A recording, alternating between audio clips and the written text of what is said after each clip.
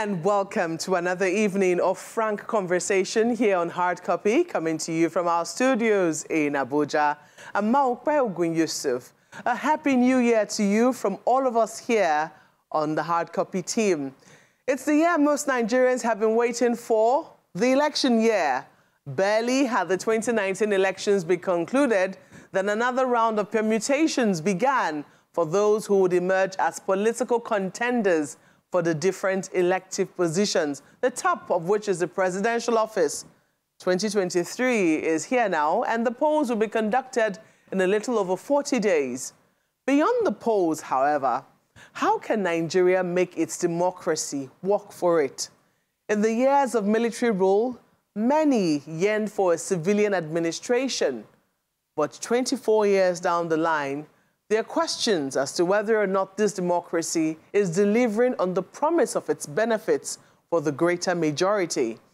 On Hard Copy tonight, I speak with one who's no stranger to reflections to help us examine even more critically as we head to the polls a month plus from here on why it's important to truly take in the significance of our election day. Father George Ehusani was the former Secretary General of the Catholic Secretariat of Nigeria and is the current Executive Director, Lux Terra Leadership Foundation, Abuja, as well as his current chaplain. Father Ehusani, welcome to Hard Copy. Thank you, Maokpe, and Happy New Year. Happy New Year to you. Thank you.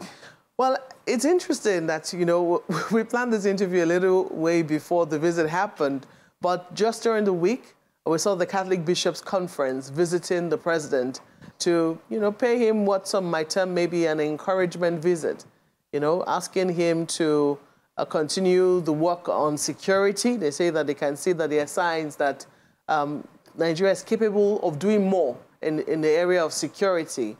And they're asking him to do something about the economy and also to deliver on his promise of credible elections. Beyond what they say, beyond what the Catholic bishops themselves said and the exchange they had with the president, what other significance do you think that such a visit serves?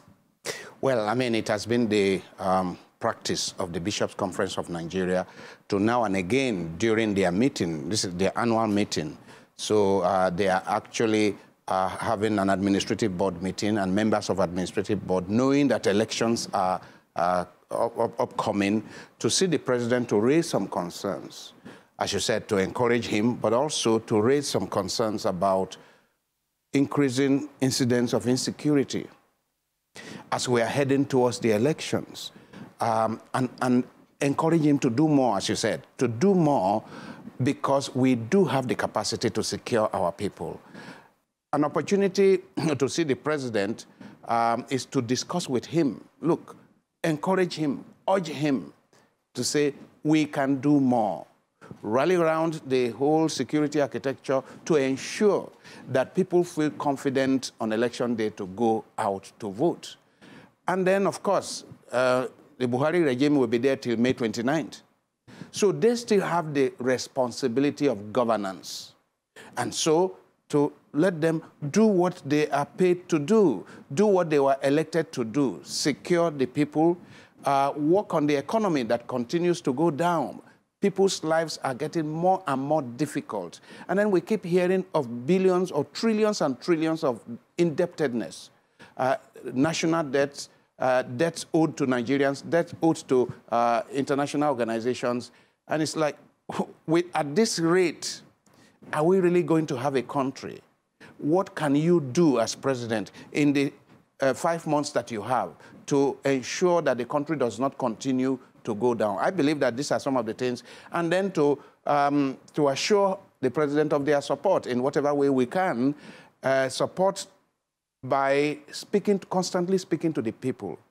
For example, there's a lot of very high expectations now that immediately after the elections, the economy will be transformed, educational system will be transformed, healthcare will be transformed. Well, it will be part of any responsible religious leader to moderate those expectations, encourage people to go to vote, encourage people to vote according to their consciences and to vote the right people, but also let them know that what has been destroyed in the last 24 years of democracy will not be fixed in 6 months, in 1 year. So encourage people to let our expectations be moderate expectations, because if the expectations are too high, unreasonably high, what will happen is that there may be a crisis not long after the elections or not long after the new government comes in, because we know that they are not going to perform any magic. And that every one of us needs to be involved in bringing suggestions as to how do we get out of the present mess with regards to corruption. Unfortunately, the Buhari regime that came on the platform of fighting corruption, fighting insecurity, they succeeded in doing none of it. In fact, things are worse. I mean, we hear of people, we never heard of people stealing hundreds of billions from government coppers. In fact, the people who are supposed to secure the economy. And every day, in fact, we are assaulted every day with news of monumental corruption. Well, you say it was. So some people say it's always been there. I mean, and then when you talk about what democracy, or what has been destroyed in the last 24 years of democracy, would you say that our hopes have been misplaced with how we're practicing our own democracy? I think there are ideals when it comes to democracy, like the Greeks say that democracy is the government of the people, by the people, for the people. But what is not added is that it is an enlightened population that run democracy. People who are so poor and so ignorant, they can't participate. They can't be part of a real democratic governance, because see what is happening. We see in the social media, politicians are attempting to buy people's PVC off people with 2,000 naira because they need that 2,000 naira. Now, you don't run a democracy seriously in an environment of destitution, abject poverty, near destitution, where people can exchange their votes for 2,000 naira. Now, can you really call that democracy? But in the ideal of democracy is that a wife can vote against the husband if she is convinced that the policies of the husband's party are not according to her conscience. But will that happen in Nigeria today?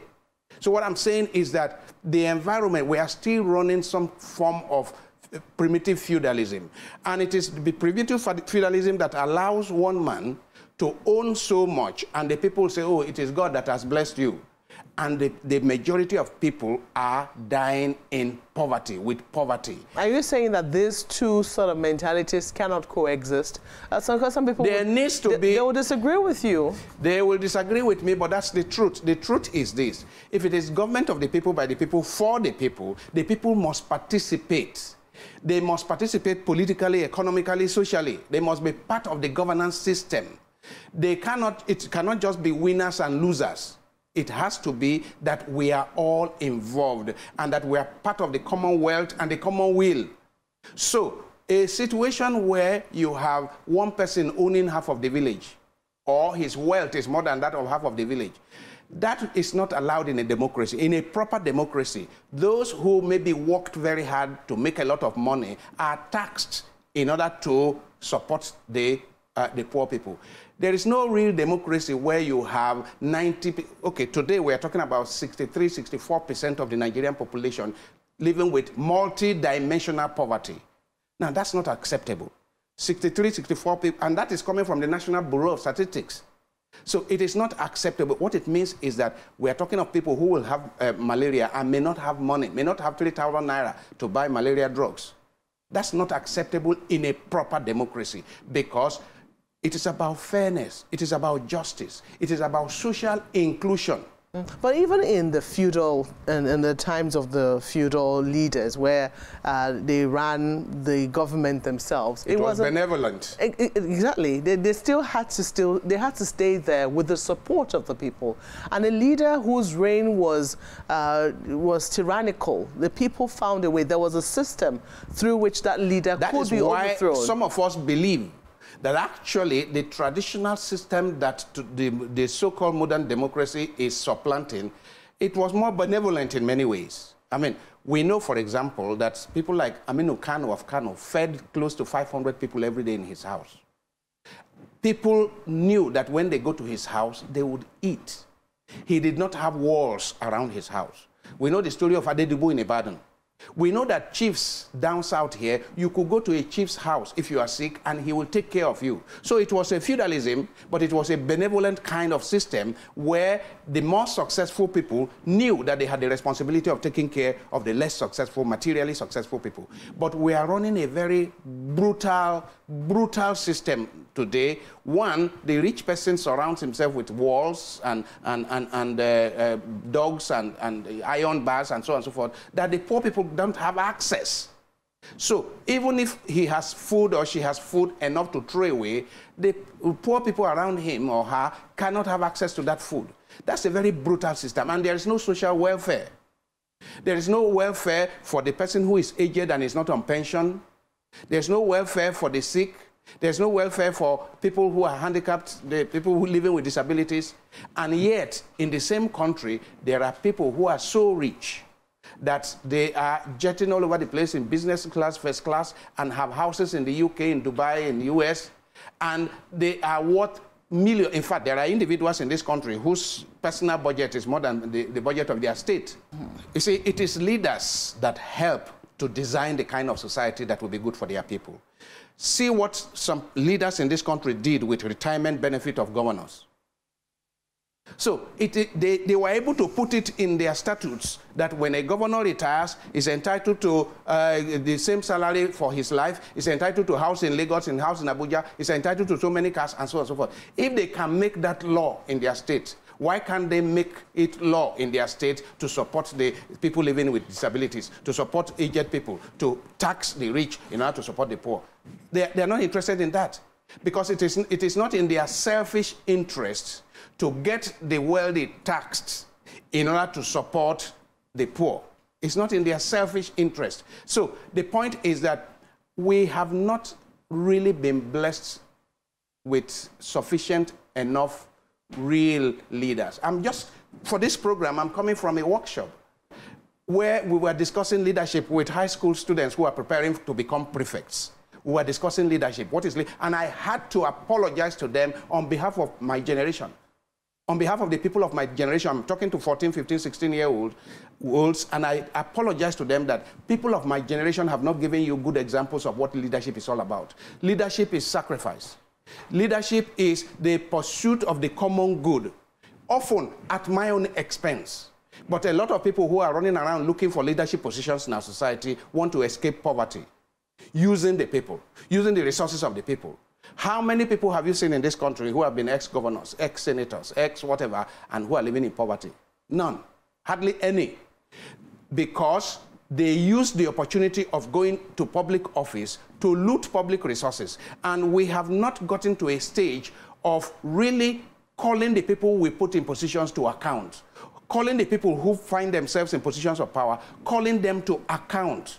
And not waiting for, for me, the first thing to be done is to remove that section of the Constitution that talks about immunity. Because people are committing murder. People are doing everything, violating every law in the book. And they say they have immunity. And then they make so much money that they use the money to escape the law. People from 2007, when those in the Obasanjo regime finished their term, there are cases that have remained in court, cases of corruption. We are told that out of the 36 governors, 31 of them had cases to answer. Some of those cases have remained in court till today because they have money to hire the best lawyers and keep adjourning and adjourning until some of them die and there's no evidence, and then we move on. Now, those are areas that we need to look into seriously. And finally, I will say that those who are going in for public office in Nigeria, the president of the Medical Association of Nigeria raised the point, and I would like to highlight it. They need to be put through psychological tests. They really need, we need to campaign that they should go through psychological tests, because we have drug addicts that want to go into office. We have people who are not well. To have mental illness is nothing terrible. It's like having diabetes or having... But people need to be examined, because we can't have somebody running our affairs who is a drug addict. It's not good for us. And there may be many of them. That's why the president of the Nigerian Medical Association says they need to be taken through, that if somebody is going to be a chief medical director of a teaching hospital, he is normally taken through all those tests, medical tests and psychological tests. Why would we let somebody be a senator? Why would we let somebody be a governor or head of state without going through the same tests that you compel the chief medical director of a hospital to go through? Why? Oh, but let me take you up on INEC. It was a long... Would you let me speak up a little more on this psychological test, because it's quite a serious issue. I just wanted to link it with the fact that the monumental corruption in the society may actually be linked to some imbalance upstairs in the mind of many people. I do know that former EFCC chairman, Mrs. Farida Waziri, did also emphasize that. And I think in recent times, the chairman of the NDLEA too has also asked Marwa did, yes. Yes, that politicians be taken through some tests to be sure that they too are clean. And that's because of what they see. On drugs. People like Marwa, he was a governor. Yes. And then he's now in charge of NDLEA. Yes. It is because of what he's seen. And he may be seeing some politicians some people going in for high office who may have serious issues, mental illness issues. It's very dangerous. So we need to campaign that these people need to go through these tests. Thank you. Well, let me take you up on INEC. I mean, a lot of people were very optimistic, I mean, about the Electoral Act. We have a brand new Electoral Act 2022, as a matter of fact. It was just signed in January last year. And the introduction of the BVAS seems to have been exciting a number of people. We've seen the conduct of the elections in Ekiti and Osho, and even in Anambra, difficult as the terrain was. I'm wondering, what are you optimistic about the introduction of the BVAS and how it will affect the conduct of the polls in general? Well, many of us are optimistic, and we commend the president for signing the electoral act into law, and the electoral bill into law, and then the introduction of BVAS. We commend INEC for the work that they have done. I think from what we can see, a lot of effort has gone into making sure that the next set of elections are free and fair to a reasonable degree. Unfortunately, we still have, like I said in the earlier part, we have a lot of ignorant people. I mean, we still see that in certain parts of the country, you have people who don't know their left from their right, and they need to be helped at every point. Right? I mean, it's supposed to be a secret ballot system. But when you have a lot of ignorant people who don't know their left from their right, they need to be helped right up to the thumb printing. Oh, yeah, put your thumb here. Now, from that point of view, it kind of compromises a lot of what we are talking about. Whose fault is that? Is that the fault of the electoral body? Because no, it's not the fault of the electoral body. There needs to be more education, etc. If people are so ignorant that they don't know how to put their thumb where unless they are helped by people, then that's not the fault of INEC. It just shows that the kind of democracy we say we are running is for people with a little more enlightenment than a lot of our people today. But we are hopeful that they will deliver. We are not supposed to be able to do too many crooked things with BVAS, because it's supposed to have biometrics and all those kind of things. Facial recognition. Facial recognition too. So with that, we are hopeful. It is true that even these IT things can be hacked, but people at every stage in this coming election, there will be observers. So I am hopeful that with all that INEC has put in place, that they can deliver a fair election. However, the next challenge is security. Will there be enough security agents to man each polling booth? Do we have many enough to man each polling booth? Traditionally, the police manning polling booths are not armed. They are supposed to just be there to observe. And if there's any crisis, they call for reinforcement, they call for whatever. But with what has been happening in the country and in many parts of the country in recent times, I think that the security architecture should brace up for action and be prepared for crisis in any polling booth in the country. There are those who have complained about, the militarization of our elections, and they think that there should be no... Well, the environment is already militarized. It's already, I mean, the environment is heated up already. See what is happening in Imo State, in Anambra State, and in several other states. See what is threatening to happen in Kogi State. I mean, before elections, we're already having bomb explosions in Kogi State. And we are having threats from high-level people to cause violence. So if on that day you do not have security agents, armed security agents manning polling booths, then all kinds of atrocities can take place. Let me take you up on this, on what you expect post the elections. We see that there's some work by the Peace Committee to ensure that candidates sign up to to peaceful polls and commit to peaceful polls, violence-free elections, etc. But we know that the nature of elections generally are divisive. We've seen examples that we should not see even in countries that are supposed to be the bastions of democracy. In the United States, Brazil recently had its own episode. And in Nigeria right now, we have a four-horse race. Do you think that we're doing enough internally to be able to calm nerves and to say that, pass the message that there needs to be a country even after the polls in February?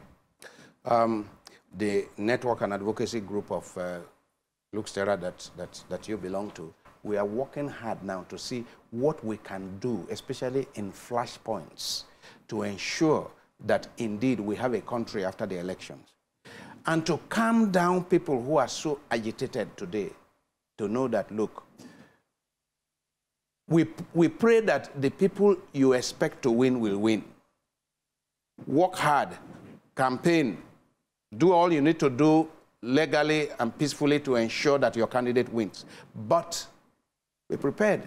In case your candidate does not win, that's not the end of your life. That's not the end of the country. That should not be the end of your life. And it should not be the end of the life of anyone. And here we should remember what Goodluck Jonathan did when he said that my desire, my ambition to be president is not worth the blood of any Nigerian. And we need to applaud him for that and continue to remind Nigerians that your desire to be a senator, your desire to be a governor, your desire to be a president is not worth the blood of any Nigerian. So we need to keep encouraging Nigerians that there will be a Nigeria after the elections. Therefore, let us conduct ourselves peacefully and let us do all we need to do before the day of the elections to campaign, to help the politicians campaign for the candidate of your choice. Don't sit down there and fold your arms and expect your candidate to win. Do all you must do legally and peacefully. However, when the elections are conducted, and you should be there, stand afar off, but be there to ensure, every Nigerian has the responsibility to ensure safety of this election. If we allow things to be destroyed, then right now, the country has failed to such an extent that our children and grandchildren may be paying the debts that we are, taking now, the foreign debts we are taking now. Now, if we now go and blow up everything and destroy infrastructure and kill one another, then the division in our country will be deeper. The pains, the hurts, the acrimonies will be worse. And then we'll spend another set of years trying to heal the wound of our elections, of the violence of our elections. No, we need to keep pleading with one another. First of all, the leadership.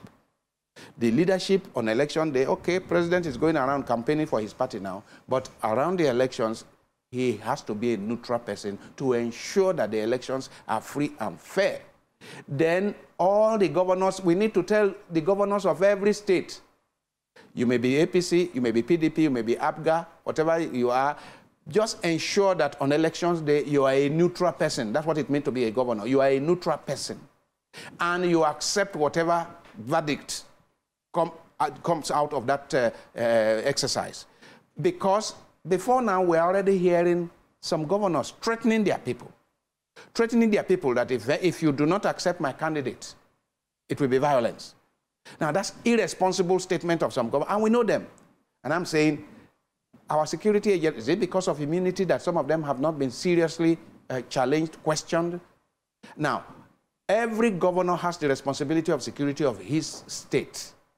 Therefore, I will suggest that days to the election, they should be having broadcasts, pleading with their people, and telling their people that, look, even you who are my followers, in case my candidate, my preferred candidate does not win, that's not the end of Nigeria. That's not the end of our state. That's not the end of our country. Therefore, peaceful conduct of the election should be what every leader is preaching all over the place today. George Ehusani, thank you for coming on Hard Copy. Thank you, Maupe. God bless you.